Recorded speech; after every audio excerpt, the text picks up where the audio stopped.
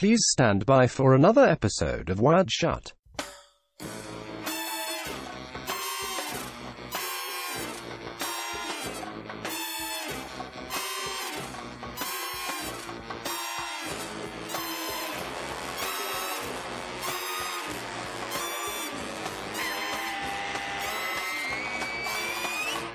Okay, welcome to Wired Shut.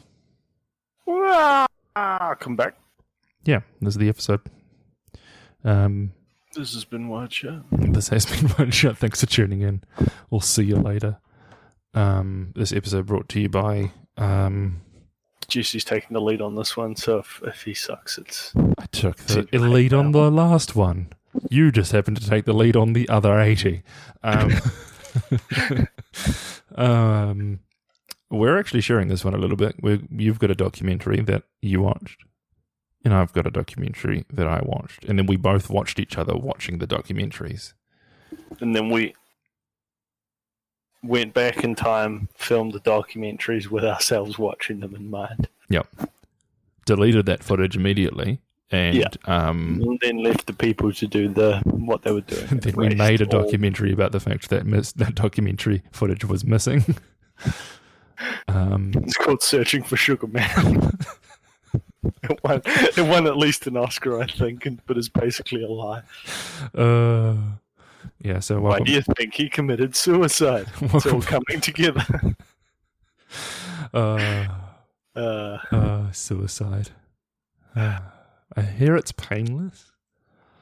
I thought it was shameless. Yeah. You're right. Shameless? Yeah. Without Shane. Without Shane. Yeah, He's so... your host, Jesse. I'm your host, Logan. Logan, Jesse, Logan. People's Club. This is where we are now. We're up to... This is episode 85 of the podcast. Jesus. And we're picking up from the last episode where we weren't in lockdown again in New Zealand, and now we are again. And now only I'm in lockdown. Yeah, it's pretty fine. It's okay in I bet it is. Yeah, in Wellington. It's just level 2 right now, so we've got social distancing, and COVID tracing apps, and spaced out tables when you eat out in restaurants. I've used it twice. But you are a card carrying apper, as it were. It's just easier now because. I use the app too. It's just... I hate the app. It sucks. I'm going to throw it out there. It's a piece of shit.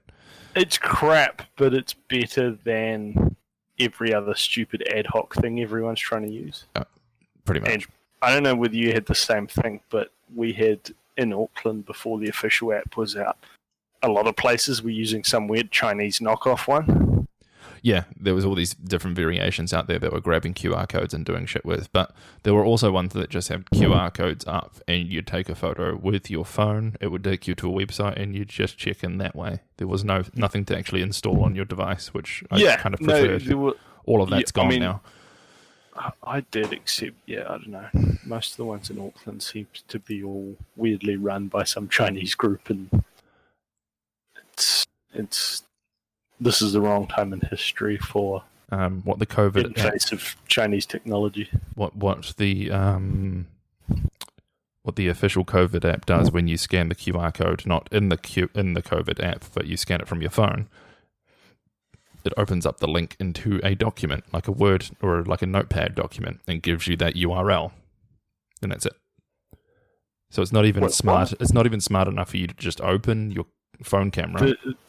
Scan it, and it takes you through into the app and logs it there for you. You have to go into the app, scan it, and then it's there.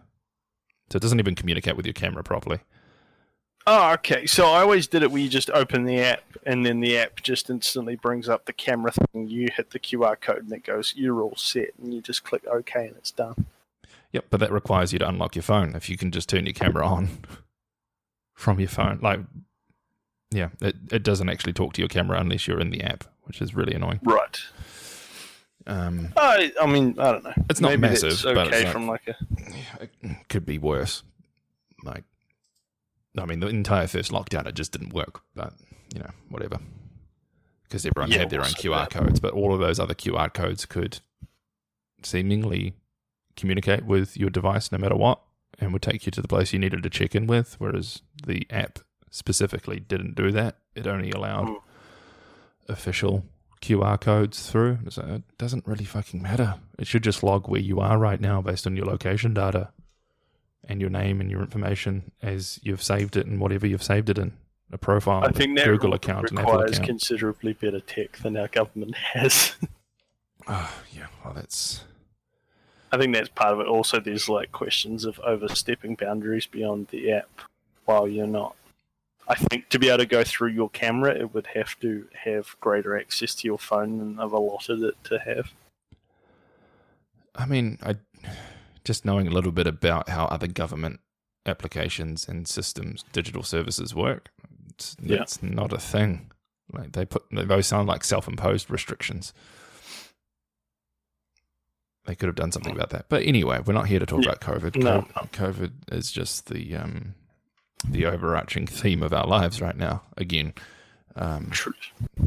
but we're here to talk about the Missing 411 documentary, which I don't know what the actual name of it is because that's what Logan's here to talk about. And Three Identical Strangers. You would do that. Hold on. So we can jump back and forth, I think, and just compare and Missing contrast. 411 documentary. It is called Missing 411? The I Hunted? think so. It might be The Hunted. Yeah, Missing 411, not colon, but Missing 411, The Hunted. Okay. Yes, that's the one. So first things first. Eat your brain, yeah. First things first, it does an upfront very good job of trying to convince you that it is not a Bigfoot documentary. Spoiler alert, it's a Bigfoot. It's a Bigfoot documentary. Yeah. It's just someone chasing that smell of Bigfoot dick through the forest. And going, Yeah. there's some So neatly what's packaged your- clothes here.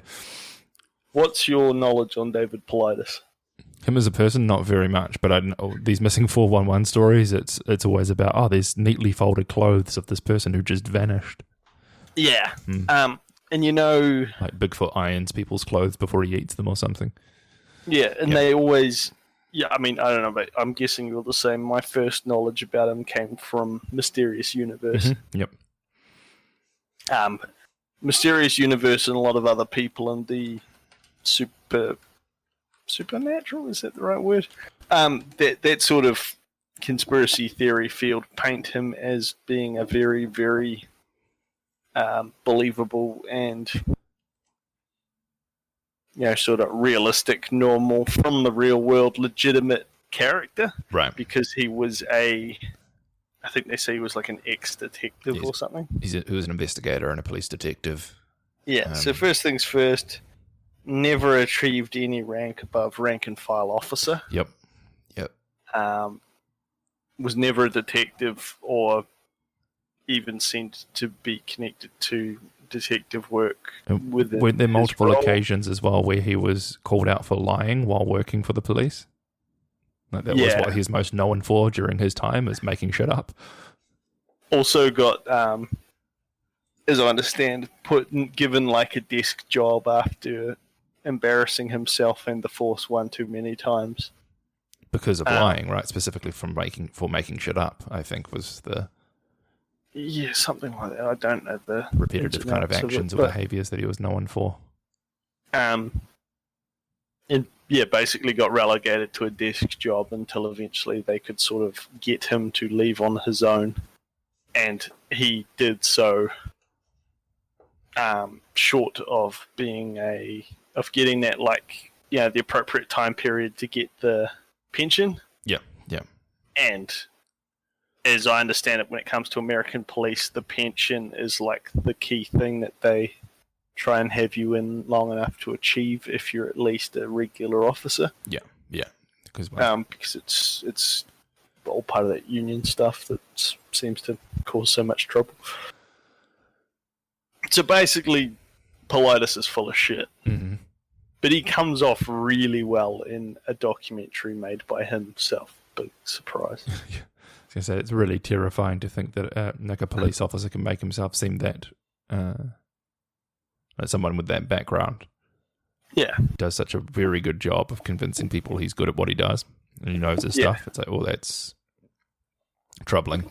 I mean, all you need is a spurious ability to think logically about what he's proposing. Yeah. I mean, like all these people go missing in national parks. National parks represent one of the few places where normal, relatively untrained people make attempts to go into the bush. Yep. So where would you expect large amounts of people to go missing? Off the sides of random highways or in national parks? Yep. Like, so yes, of course, national parks are going to become epicenters to large amounts of disappearances. And then it's like, well these sort of... You're addressing thousands of kilometers of untouched territory that's just protected, so no one's really allowed to do anything to it. So naturally, nature prevails, and American nature, wilderness, is terrifying. Yeah. And unpredictable. So... Yeah, and there's, unlike New Zealand, where you can basically sleep anywhere you want. Yeah, the biggest in risk America, you ever, things can kill you. The biggest risk you have in New Zealand is that you'll freeze to death from not even from like pure snow or like subarctic temperatures. It's just you'll freeze to death because it's wet and almost like near zero at night sometimes. Yeah, you'll just never feel good and get progressively worn down by being in the bush. It's not like you're gonna suddenly die overnight unless you slip over a cliffside or something. Yeah, exactly. It's the entire idea of his is basically, if you take a large enough sample size, there's going to be some level of correlation that starts to look like something that you can then draw your own conclusion on because you're a conspiracy theorist. He's like, why did all these people take off all their clothes and fold their clothes? Well, one, not all of them do. A very tiny percentage of them do. And two, it's a really common all symptom of these cases are pretty consistent with advanced levels of hypothermia. Yep, exactly. It's a really common instance for people to strip off all of their clothes out of delirium, thinking that'll help them warm up. Yeah, they suddenly feel aggressively hot, and so they disrobe or whatever the hell logic is there. And I don't know, I'm sure some small percentage of them, fold their clothes or something weird because they're losing the plot. Well, they fold them as in they know they're going to need to put them back on, and probably in their head, so they probably just stack them. It's barely folded. It's just neatly stacked in the corner somewhere because that's what they've designated as their place to take their clothes off. And then a lot of these are like, there were bodies lying places that have already been searched, and they just searched and searched and searched, and then a week later somebody searched somewhere they'd searched 100 times, and all of a sudden there was a body lying there, or bones lying there. That's where the like the weird Bigfoot and dimensional kind of bullshit starts to trickle through in terms of self-justifying these stories, right? Is that, we looked there. Yeah. Over and over again. What do we already know we're dealing with based on what we've talked about so far? We're dealing with rugged, forest terrain covered in snow. Mm-hmm. What is hard to see while there's snow around? The ground. A week later, what usually happened? Oh, the snow went away. Oh, now we could see these bones that were just laying out perfectly pristine and looked perfectly clean. What is that consistent with? I don't know, something eats a person's dead body and then the bones get covered in snow, and then when the snow's gone, all of a sudden you can see the bones. No. There's a time slip in the national park, which meant that they died 2 days ago, but their body decomposed by 50 years. Bigfoot. Yeah, it's Bigfoot. Bigfoot's a time slipping dick. It's a good episode title, actually. I'm going to write it. Bigfoot is a time slipping dick. Oh, no, and also, Bigfoot's it's his time slipping dick. He's. If it's excuse me. If Bigfoot has remained elusive. Sorry, I was going to say, for I'm as sorry, long are as you he boring has. you? Carry on, sir. Why would Bigfoot remain as elusive as he has for as long as he has? Because he's a voyeur. He's not an But if exhibitionist. he lives in national parks specifically, Yeah. Who set up the National Park Service? Which president? Was it Roosevelt? Because he liked hunting it's bears. very old, right? I'm assuming, so confirmed based on this conversation at hand and these questions that you're throwing out there, that Roosevelt was half Bigfoot. And that's why he set up the National Park Service, was to protect Bigfoot. Well, for a start, it was Woodrow Wilson. Cool. Okay, that's what I said. Yeah. Woodrow Wilson. It says Woodrow Wilson, and then for some reason, there's a picture of Mount Rushmore with George Washington's face. George Washington Carver, the peanut butter guy? Yes. Cool. Nice.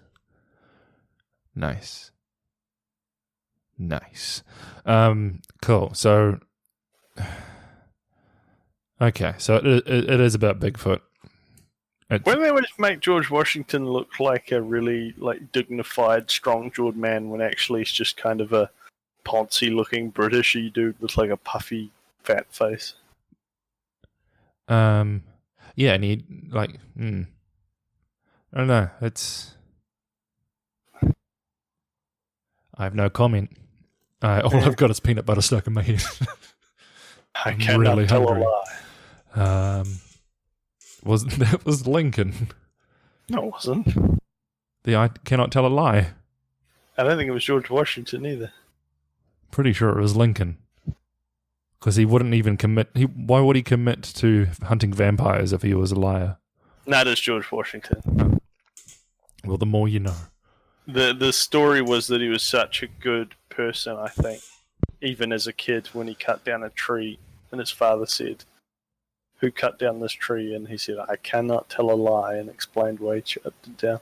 That's why on My Fairly Odd Parents, when he comes to life, he just goes, "Must chop wood."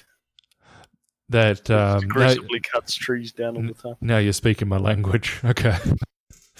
They have to tell between him and like a fake him, and the way they can tell the fake him is that Fake him doesn't Timmy care. holds up a tree, and then the real George Washington has to cut the tree down while the fake one's just confused. Oh, it's so dumb. It's so perfectly dumb. Okay. So do we keep So, talking? What I heard the other day, Lincoln was all for freeing the slaves, but he assumed once they were freed, they were going to get on a ship back to Africa. Jesus Christ. He didn't actually want black people to be naturalized into the Part of United America. States. He thought they'd leave of their own accord once they were freed. After 300 odd years of Yeah. slavery, they'd think they'd And know it wasn't to that long, was it? Yeah, Was it was a couple of 100 years at least. How long did America have slaves? Welcome back to Wired Shut, where we do not do our research. Well, we do extensive research on Bigfoot. Very little on the history of slavery in America. But we're learning. How many years? 1776 to 1865, so less than 100. Well, that's of America being a thing. America had been... the colonies had been established in America since the 1600s. Right? Just had to get You into- make a point there. That's effectively Declaration of Independence through to the... So when do you actually... First enslavement, 1508. That's the Spanish in Puerto Rico. Was it not just Carolina? Carolina between 1670 and 1715. So yeah, you're talking like 200 years. This is where I'm making the mistake. I'm thinking of today, going back. It's been 400 years worth of slavery. Not worth of, since slavery started. We've obviously had 100 odd years of... Yeah, because there was slavery, and then there was like they had their own version of apartheid, right? Pretty much. The Jim Crow laws and such. Yep. See, this whole time until very recently, I thought Jim Crow laws there was some white dude in the South called Jim Crow who was like ushered in a set of laws. I didn't realize Jim Crow was like that racist caricature of a lazy ex-slave who refused to work and just wanted to be a drunk and live off the state. Yep. It was never a real person. Yeah. Completely missed the concept of what Jim Crow was. I just imagined some scary white guy called Jim Crow that was like, like the Crow. No, not like the Crow.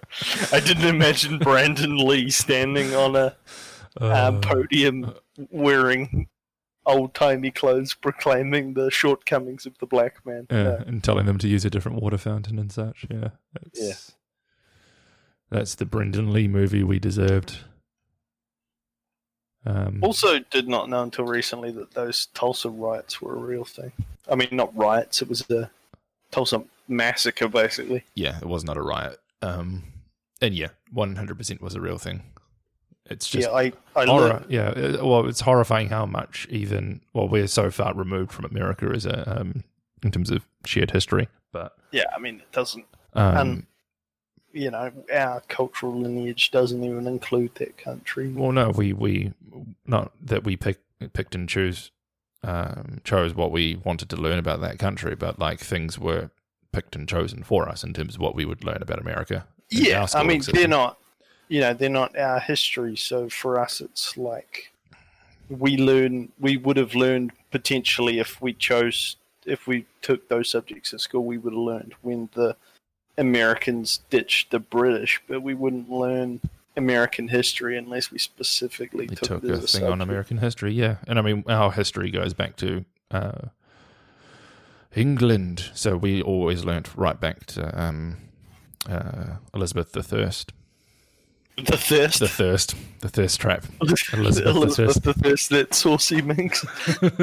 She ain't got no eyebrows, it's just it does it for me. Covered in that white pancake makeup made of lead. Oof. Literal self-embalming. This weird puffy. Mary Queen of Scots, may I? We learnt about the Tudors. Did you ever learn in school that the guy that was basically forced to create the New Zealand Company and move here to start the colonies initially? Sam Neill from the piano. Yeah, I'm very aware of his work, yeah. Was forced to do so because he absconded with some wealthy landowner's 13, 14-year-old daughter. Oh, Jesus, that's the history of our country? Yeah, a rapist was put into exile, but he was really wealthy, so their idea of exile was forming a corporation, making him in charge of it, and shipping him off to a colony to run a new colony. You know what you just described, right? New Zealand is a Jeffrey Epstein situation. Whoa. They sent a wealthy pedophile to an island under his own company and let him live there. It's okay. What I'm hearing is I don't believe he was allowed to take the girl with him, though. I believe her father took her back. I was going to say, it seems like a very classically England thing to be like, you're in trouble for bedding this child. Now get out of here. We don't want you in this country no more, and take her with you, because it just seems easier to deal with. As I understand it, it was basically he says to his brother, "Oi, bruv, I'm well in love with that girl there." That there, Peaky Blinder. Yeah. Not that British high society were. The chaps. Well, the wealthiest of the Brits were from EastEnders, right? Yeah. That's right. That's right. Where is it? I'm trying to find the actual... It might have been this Edward Gibbon Wakefield fellow. Yes. Sounds like a sex act, but that's fine. It is. Give her the old Edward Gibbon. Despite being in prison for 3 years in 1827 for kidnapping a 15-year-old girl, he enjoyed a distinguished political career. # white privilege. Yeah. some activists have called for Wakefield monuments to be removed. Yeah. As I understand it, he absconded with some guy's daughter, and including told his brother, "You need to help me kidnap and marry forcibly this young girl." Okay, so can we establish that giving the girl the old Edward Gibbon Wakefield just code for kidnapping her with the help of your brother? Jesus. Is there a term for forced elopement? Philopement, maybe? I don't know, just throwing it out there. Philope.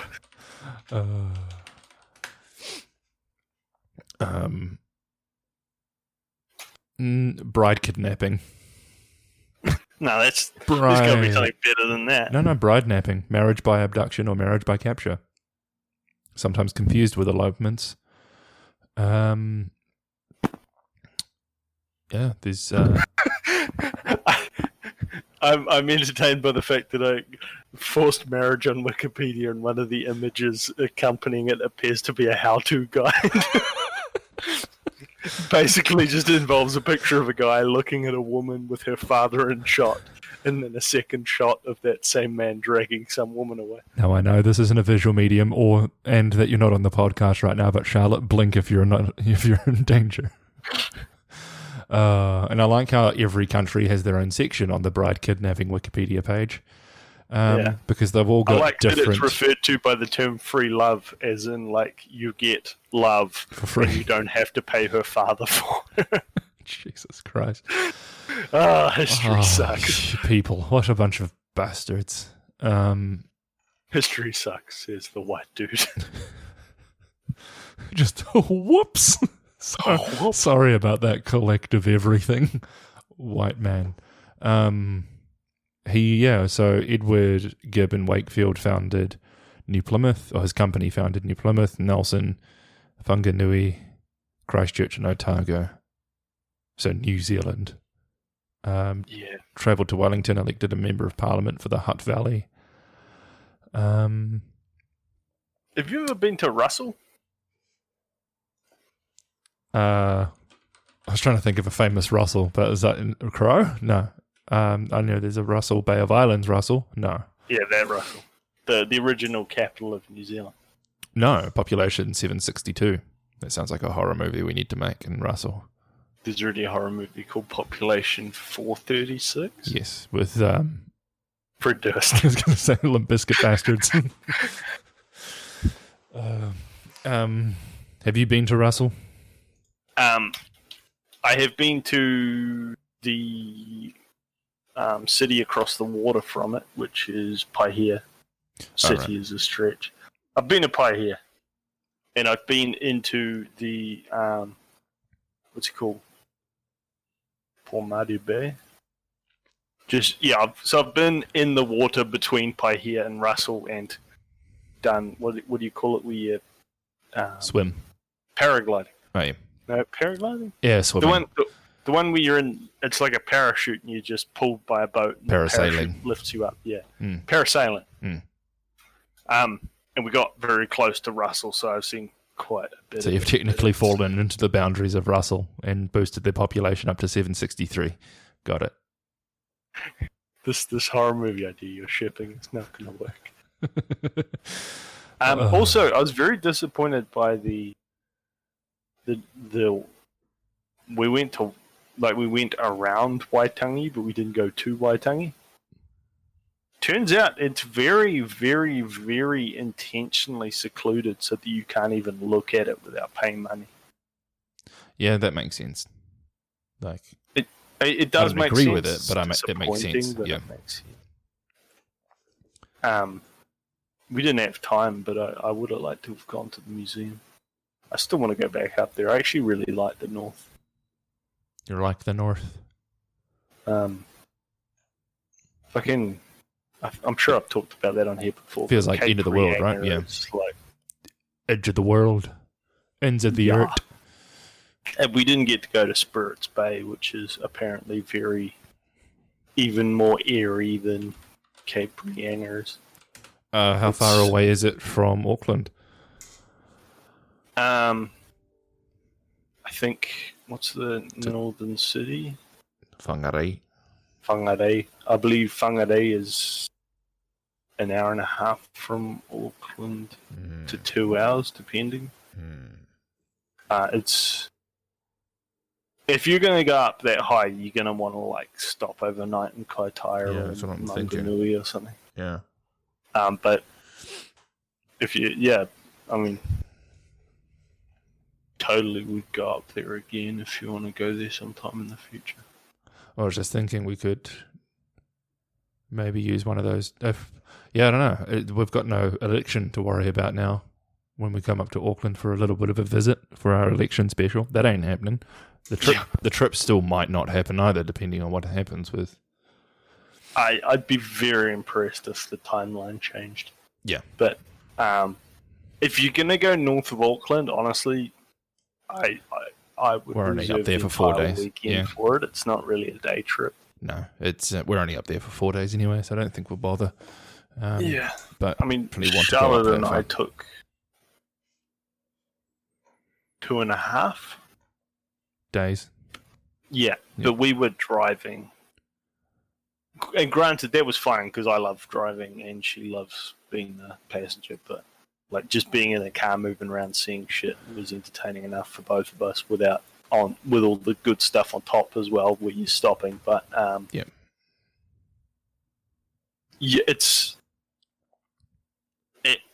it has. There's like a quaint remoteness to the north that's very. Like it feels slightly frontiersy in some places, and also there's that. You know how Taranaki has that darkness to it. Mm-hmm. That sort of. So imagine like world a between similar worlds feeling, yeah. But everything is really fucking bright, picturesque, and sunny all the time. Oh, so like we wish we had grown up, but instead we were in the world between worlds. Yeah, we were in like New Zealand's version of Maine. I was going to say that we were in Death Stranding. Yeah, we were in the like, black sand, stormy seas, cold winds. We were, like I reckon that's a good analogy. We were in New Zealand's version of like Maine. Yeah. Oh, Maine. Whereas the north is like the closest New Zealand gets to being. I don't know. It does feel a bit Death Stranding-y in that you can like stand in one spot and you can see for hundreds of kilometers. Yeah, it's just bizarre because we don't get that experience in New Zealand very often with our layout. Like, usually everything's too hilly. You can't see for miles. But in the final road lead up to Cape Reinga, feels like in like a game when you have that last sort of march up to the final bosses area, the last sort of climb in any God of War game. Yeah, that's what this feels like when the camera changes to like 16:9 cinema view. But you're still moving. You're going on a road that basically hugs a hilltop the entire way, so you can see off the sides of the road for every so often you can see for hundreds of kilometers. Yeah, and there are sand dunes that are like 20 plus kilometers across. You can just see these huge bars of sand. Cool. But if you actually went over there and walked on them, they're so immersive, like and huge. Well, they're so massive and like porous that your feet you'll sink to like knee deep, and then your next foot knee deep, and then your next foot knee deep. So it's not actually like a nice beach. No, yeah. Well, I'm on Google Earth looking at it right now. You can see Te Werahi Beach from Cape Reinga, and it just looks like Death Stranding, where it's just like there's something so remote and huge, and there's no people stuff there. It looks post-apocalyptic, regrowthy. Like the world ended 100 years prior, but nature sort of recovered from the fact that humans are now gone. Yeah, that kind of. Where is it? There's went to the best beach I've ever been to up there too. Rarawa Beach. Oh yeah. Okay, I want to go to there. Like the ocean was cold, but a warm cold, so you could stand there for as long as you want to. The waves were a good size. It was really clean. The beach is huge and goes on forever in either direction.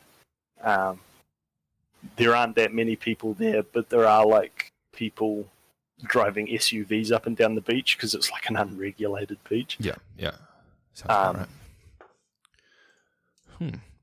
Very nice. It's and you go to these places and like there's maybe one farmhouse that looks over the beach. There's not like thousands of, rich people houses covering everything up.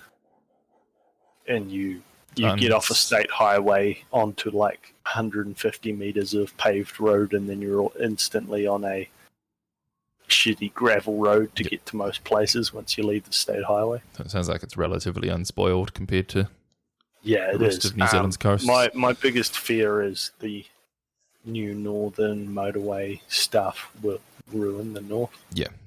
Oh, yeah. Like, that's the north trade-off. has serious problems. There are so many, like, relatively unaffiliated multi-communities that really need support and need economic opportunities. There's massive poverty gaps, but there and Gisborne, especially, like those two parts of the country are massive because of the lack of infrastructure. But with that, they become unspoiled little tiny paradises. If we weren't, having to deal with just a heavily neoliberal country, those places would still just be flourishing quite nicely in their little meek sort of ways in some places. Yeah. But it's in their, they're beholden to the powers that be. The north is really like, unfortunately, super sort of ripe for the taking, as far as so much of it will become the best desirable beach house locations in New Zealand once that finally opens up and it stops being a ball ache to get up there. Yeah.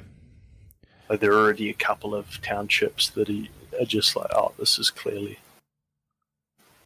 and that's where they're going to get some really militant sort of opposition, because naturally, obviously, you're dealing with the north. They're not going to take kindly to it in terms of the iwi and the population, the local population there, and good on them. They need to protect that. There's probably the one last bit of the country that feels like they're New Zealand, they're Aotearoa. Yeah. On a completely I wouldn't say underwhelming, but on a completely different note, after talking about lovely beach scapes in New Zealand, the documentary I watched was about triplets who had been separated at birth, found each other by chance because people recognized them and confused them with each other. They found each other when they were adults. Managed to have several years of that becoming a massive global kind of story of like, oh my God, these guys found each other after being separated at birth. They've all got the same behaviors and the same mannerisms and the same likes and dislikes, and that was naturally perfectly 80s, 90s America, fully embraced in terms of a thing that people could be like sensationalize. For the longest time, and then it's like daytime TV fodder. Yep. And the longer they were together, the more you realized, hang on a second, this, like, once they started to compare notes essentially and be like, what?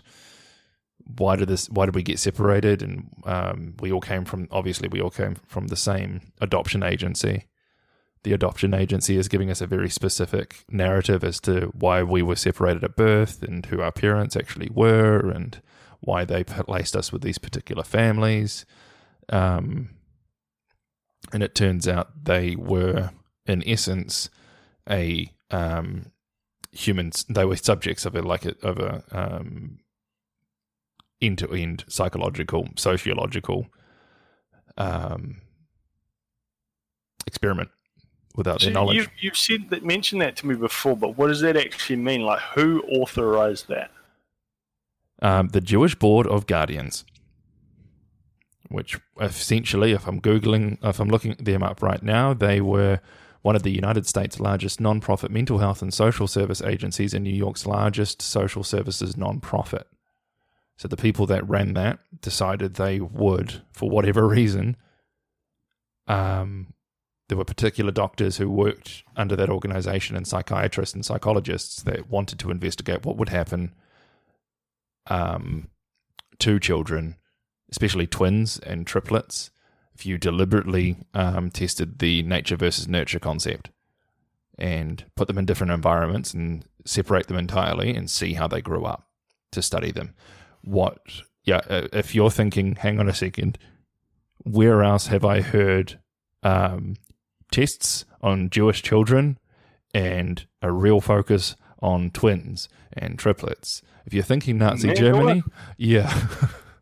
Yeah, Yeah. That was the first thing I thought. I was like, hang on. So a Jewish group, I'd have thought they'd sort of keep in... That made me think, what was the time period? Because are these people not particularly concerned with the... Well, that's what I don't really career understand. Path of past enemies of That's what I don't themselves? understand. This place is called the Jewish Board Health and Human Services for all New Yorkers. It Well, seems like bear it's in mind too, I guess, that it's a in Hebrew. the States, like, there's kind of no healthcare that isn't religiously affiliated. No, but like this is through and through seemingly a Hebrew kind of charitable organization. The doctor that worked for them that decided to start doing this experiment, Peter Neubauer, was an Austrian-born child psychiatrist and psychoanalyst. He was part of a small Jewish community, but he received his medical training in Vienna, in Switzerland, to which he escaped during the Nazi control of Austria and completed his psychiatric training there. And then he moved to New York in 1941. But it's like, I don't know. It doesn't stink of... I mean, he's obviously Jewish, I guess, but he comes from that era. Jews can't be Nazis, is that racist?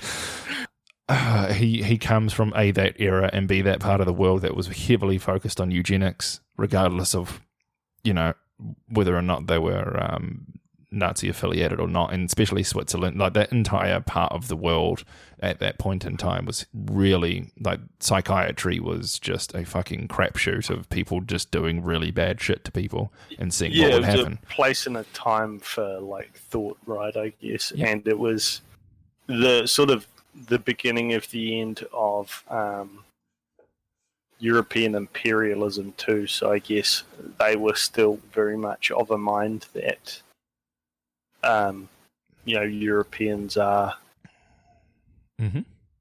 kind of a master racy thing, even and those so of the Semitic variety. What these three boys discovered is that they were placed in 3 different families, all of different economic standing. So one was quite well off, one was middle class, working class, and one was blue collar, and mapped their differences as they grew up. And that one of their adoptive fathers was a doctor, one was a school teacher, and one was I think he was just either a salesman or like a mechanic or something, really salt of the earth, blue collar. Yeah. And the one who had the doctor was quite focused and quite, he had everything he needed, but his father was quite absent because he was working so hard, but he had everything that he needed. The guy who grew up in the blue collar environment, they didn't have a lot. But I mean, not having a lot in the 70s and 60s in America is still more than a lot of people. So they grew up okay, had a stable family, and his dad was just like, these kids seemed like the light of his life, so he was just constantly involved and like super just enjoyable to be around, and went out of his way to just be like dad of the year for every little thing that he could.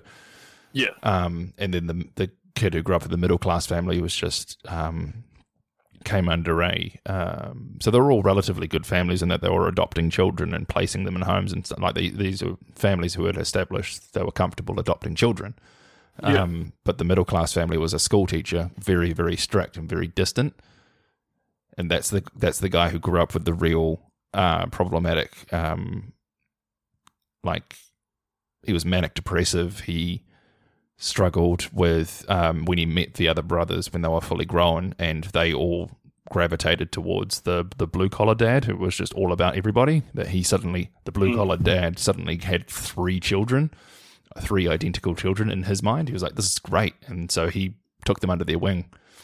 But the school teacher dad from the middle class family just was always distant, didn't seem to give a shit about, or like had his own way of doing things.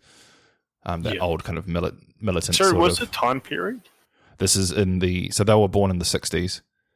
Right. So this is in the 70s and 80s. And so they met each other in the late 80s. Right. When they were like 18, 19 and had gone to university. So any of I assume the families, they were all adopted by were all Jewish too? Not necessarily, no. But I was going to say, how Holocaust affected really these people? No, I don't think they, I can't remember actually, but when they started prodding around, like, oh God, they actually actively placed these people in different sorts of backgrounds to see what would happen. Somebody, like the guy who was investigating all of this for them was like, hang on a second, how would they even, this already has the stink of like a failing scientific endeavor, because how do you even know what your baseline is? How do you even know what's going to happen with an adopted child in these sorts of families? And they actually worked out all of these families had adopted another child around the same time from that same agency, like maybe 10 years prior or 5 years prior. So they already knew the kind of environment and the impacts that those sorts of families would provide on an adopted child. So they had their control for all families, and that's how they decided those 3 particular families would be picked, which is, again, horrifying. They went out of their way to place them in families that they knew probably weren't great. Like, one of them wasn't particularly great compared to the others, but they still did it. And that was the one that killed himself and was in and out of psychiatric institutions. And when they all met, they're all happy as Larry and everything, and went, but he had, I think during his younger years, he had been in and out of psychiatric wards and shit from just, because they separated them when they were like 2 or 3. So at that point, they actually had already connected as siblings. Yeah. And so none of them had any memories of it, I assume. No, they had memories of strange, like a man and a woman who would come to their house every second week and would assess them and get them to say certain things and play like certain things, and they'd be filming them the entire time and taking notes. Yeah. And they always thought it was weird, and some of them reacted worse than others, but for the most part, the more they thought about it, they're like, oh yeah, we were just told, and the families were just told that this is part of the case study for just studying young children in adopted families, and that it would happen over a course of like 10 to 15 years. Oh, so the parents didn't know it all either? No, God, no. No. The parents just assumed, that's just something that they're doing now. It's a new psychiatric way of managing people's health through just a study, essentially, a very soft study. But no, the entire thing was completely engineered. That's horrifying, eh? And like, fuck, some of the conversations they had with some of the people attached to it, they managed to talk to one of the assistants of this doctor. She worked for him in the very early years of him setting up this program. She was so flippant about it. She was like, well, we put them in good homes, they've got nothing to worry about. At the end of the day, we were just trying to make sure, like, we were just trying to understand the difference between nature and nurture. And she had that really sickening kind of, she was so blind to the idea that what she had done was fucking traumatic and just naturally a horrifying thing to do, full stop, to humans. Even if it was you're not torturing people, you're not killing people, but you are manipulating them.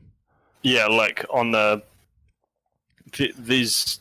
She had this such baseline is for her just that they gave them good homes and they were orphans and. Well, that was just like she just shrugged it off. She was like, well, that doesn't matter. What we got out of it was amazing. Like, this doctor, he was the best thing that, like, he was so handsome and he did this and he did that. And then she'd walk through her house and show that she had met Bill Clinton and that she had met Barack Obama and she had met Jimmy Carter and she'd met all these people and famous, like, her house was just a shrine to all these famous people she was connected with. So she herself had no real standing of talent or anything in particular, but she was obsessed, obviously, with the successes of other people.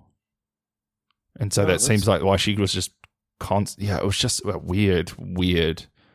Like her little segment of the documentary is just like, I fucking hate this woman. And she was only in it in the first couple of years, so she didn't know these triplets, but she knew the doctor, and it was just like, oh. And so where this all just kind of unravels is obviously when this dude kills himself. Yeah. That wasn't even at the point where they discovered what the fuck was happening. He just killed himself because they, he just spiraled one afternoon and ended up hanging himself. Which naturally fractured them and did what it needed to do. And it wasn't until a couple of years after that they started digging around and realizing what the fuck was going on with this. So this dude who killed himself didn't even know why he was suffering the way he was suffering. And it's just, And that's where it gets weird. The study was run out of Yale University through proxy of this Jewish Family Services place. And every time they tried to dig up the records, they were told they're not allowed to be released. That they're currently sealed until 2065 is what I'm reading right now. So the subjects of these cases don't have access to this information. They were given very specific, heavily redacted pieces of their particular files. So it's but no one's allowed access. The study is government affiliated. Mm-hmm. Yep. And it's like classified. It's not just. It's sealed, under order of Yale University with whatever direction from these guys have gone out of their way through like legal requests and everything to get this information publicly unveiled. And not just these triplets, other people who had been attached to this event or these tests. But no, Yale has kept them under lock and key. The adoption agency refuses to support them in releasing it.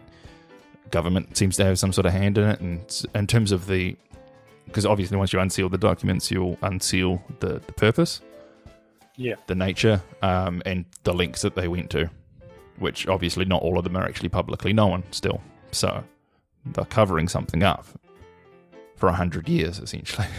So he started in 1961, it ended around 1980 something, and it was sealed for like 90 years. What the fuck? And that's just so. Is any of that detail going to be released? Sorry, I didn't really hear the dates, but within their timeline? In their lifetime? No, they're already in their 50s. They're not going to last another 40 years. There's no way. See, that's wrong. Yep. I mean, obviously not. That should really be up for debate. No, but that's the way you a university, especially. Yep. And that's the way that you just described that. No, you posited that question. It's like they clearly engineered that, how long it's sealed for, to make sure that by and large the actual cases, the people attached to it, will die before the actual seal is lifted. And by the time the seal's lifted, they won't be able to essentially sue or do anything crazy with it, because no one alive will be there to do it. Their families will be, but they won't be able to do shit about it. So, hopefully their kids can sue to understand or something. I don't think they'll be they could get the information, but I don't think they'll be able to be allowed to sue for damages or anything on their behalf of the estate. I just don't think it'll work that way, and it sounds like it was so heavily engineered in that way to make sure that it would just be buried, no further questions.